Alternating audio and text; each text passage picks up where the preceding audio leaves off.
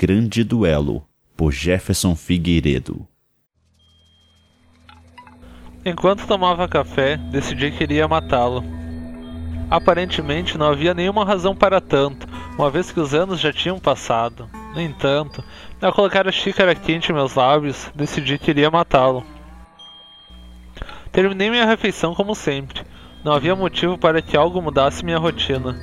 Ao mastigar, arquitetava meus passos até o término da ação. Enquanto lavava a louça, sabia exatamente o que faria. Meu medo, porém, era que algo na casa dele tivesse mudado de lugar. Fazia muito tempo que não o visitava, logo não tinha certeza se os móveis ainda mantinham a mesma ordenação, se a grande janela ainda existia, se o velho cão, cujo nome nunca decorei, ainda estava vivo. Cogitei a possibilidade de passar em frente à sua casa e depois conferir o local, notando as pequenas mudanças impostas pelo tempo. Desisti ao guardar a xícara do café da manhã. O desejo de matá-lo havia vindo muito forte. Tinha que ser naquela noite, sem falta, um golpe único e preciso para acertar as contas com o passado. Com calma, arrumei minhas velhas ferramentas. Admito que foi difícil selecionar quais seriam as premiadas para o trabalho, pois meu desejo era que ele sofresse de todas as formas possíveis durante um longo período de tempo. A vida humana, como a minha profissão ensina, é curta e efêmera, cedendo à morte apenas com um pequeno projétil ou com uma ponta de caneta esferográfica. Depois de passar a mão por facas, espadas e armas de fogo, decidi usar um Colt 45, que havia ganhado de presente dele no auge da nossa amizade. Era um revólver raro, com mais de 100 anos de idade. Ao recebê-lo, ele me disse: "Essa arma foi usada no Velho Oeste. Quem sabe o Blonde a usou?" Não creio. Acho que pertence a Tuco. Há quantos anos eu não via um filme spaghetti western? Divaguei nesse pensamento no carro. Mentalmente, rememorei todos os filmes do gênero que vimos juntos. Desisti no meio do caminho. Desde pequenos, havíamos visto quase todos os filmes de Lee Van Cleef e Clint Eastwood. Nomes como Sérgio Leone e Sérgio Corbucci eram pronunciados em tom de respeito, como mestres sábios de uma arte oculta. Creio que todos esses filmes tenham ajudado na escolha de nossas profissões. Chegando ao local, senti uma nostalgia excessiva. A paisagem era a mesma da última vez que estive ali. Uma casa de madeira, sem pintura, construída no alto de um monte. O terreno, de 4 hectares, continuava sem cerca, sendo envolto apenas pelas árvores plantadas muitos anos atrás por nós três num final de semana imemorável. Chutei uma pedra ao me lembrar dela. Era a última coisa que deveria pensar naquele exato instante. Tudo poderia ir por água abaixo se eu perdesse o foco. Foi difícil, mas consegui suprimir a lembrança com a raiva e o resto marchou por si mesmo. Como havia deixado o carro na parte urbana da cidade, 2 quilômetros antes, eu estava razoavelmente cansado ao entrar na casa. O cansaço, no entanto, foi menor do que o espanto com que vi. Parecia que o tempo morrera na casa. Tudo aparentava igual à última vez que havia estado ali. Olhei à direita em busca do cinzeiro e tive a impressão de que meu último cigarro ainda repousava na borda. Tudo se mantinha intacto, mesmo anos depois. Tive o pressentimento de que ele também não queria que certos fatos não tivessem tido vez.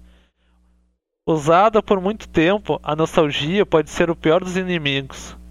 Corri todos os cômodos e tudo estava lá. O pôster de Day of Anger, que eu havia lhe dado, continuava preso ao lado da grande janela. Num velho hábito, retribuí a salva de tiros de Lee Van Cleef com meus dedos. Nem mesmo ele parecia ter envelhecido, apesar da idade. Também corri os olhos pela coleção de DVDs e encontrei os clássicos: A Fistful Dollars, A Few Dollars More, The Good, The Bad and The Ugly, A Summertime in the West, de Sérgio Leone, Django, The Mercenary, Navajo Joe, The Great Silence, de Sérgio Corbucci. Havia outros ainda, mas nenhum me chamou tanta atenção como The Grande Duelo, de Giancarlo Santi. Não era o melhor daqueles filmes, nem o melhor do diretor. O próprio Lee Van Cleef admitiria ter feito outros filmes mais interessantes que aquele. No entanto, não resisti em pegá-lo na mão e examinar o conteúdo da capa. Um bom filme, era isso que ele era. Também tinha uma canção bonita, na qual uma harmônica cantava. Acho que o Tarantino deve tê-lo usado num de seus filmes. Em Kill Bill, quem sabe. Depositei o DVD no mesmo lugar onde havia pegado para o meu próprio bem.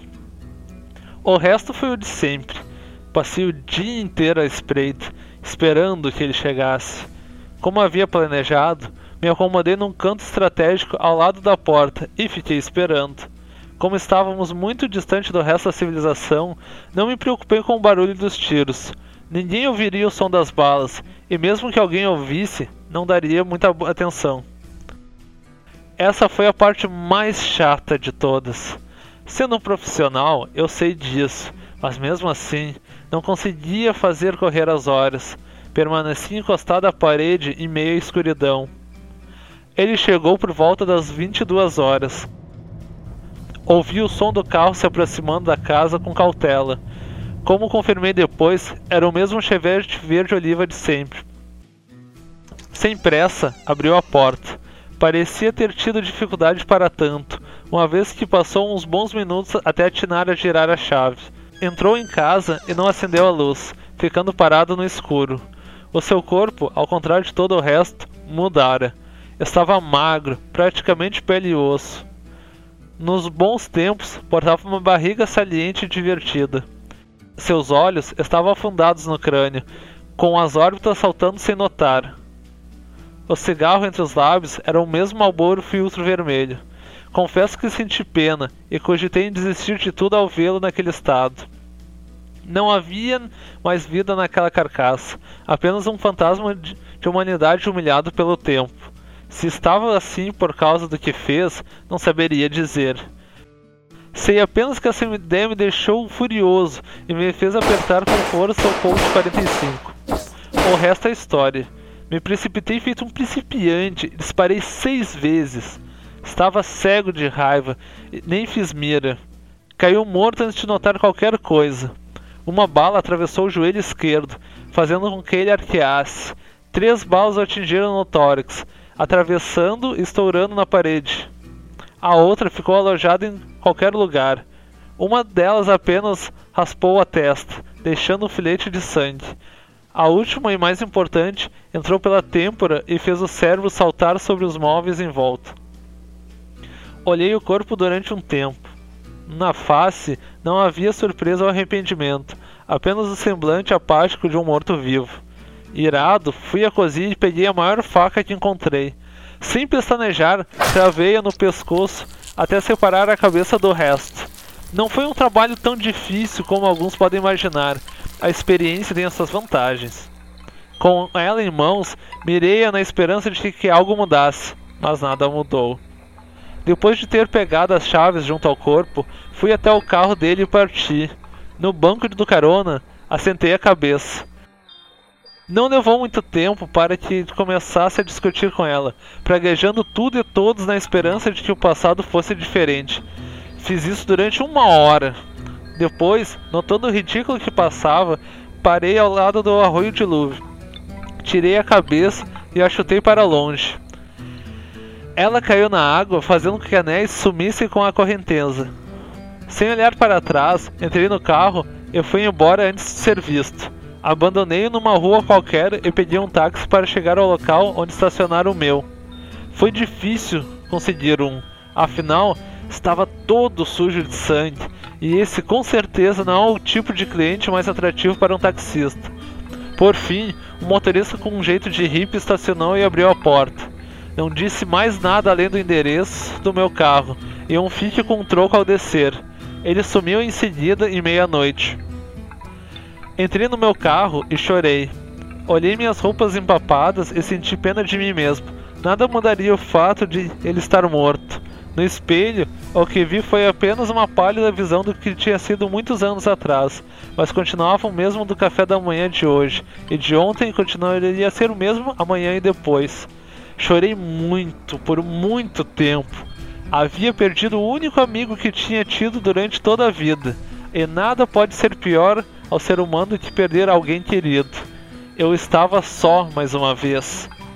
Ao ver que estava sendo um ridículo em praça pública, girei as chaves e parti.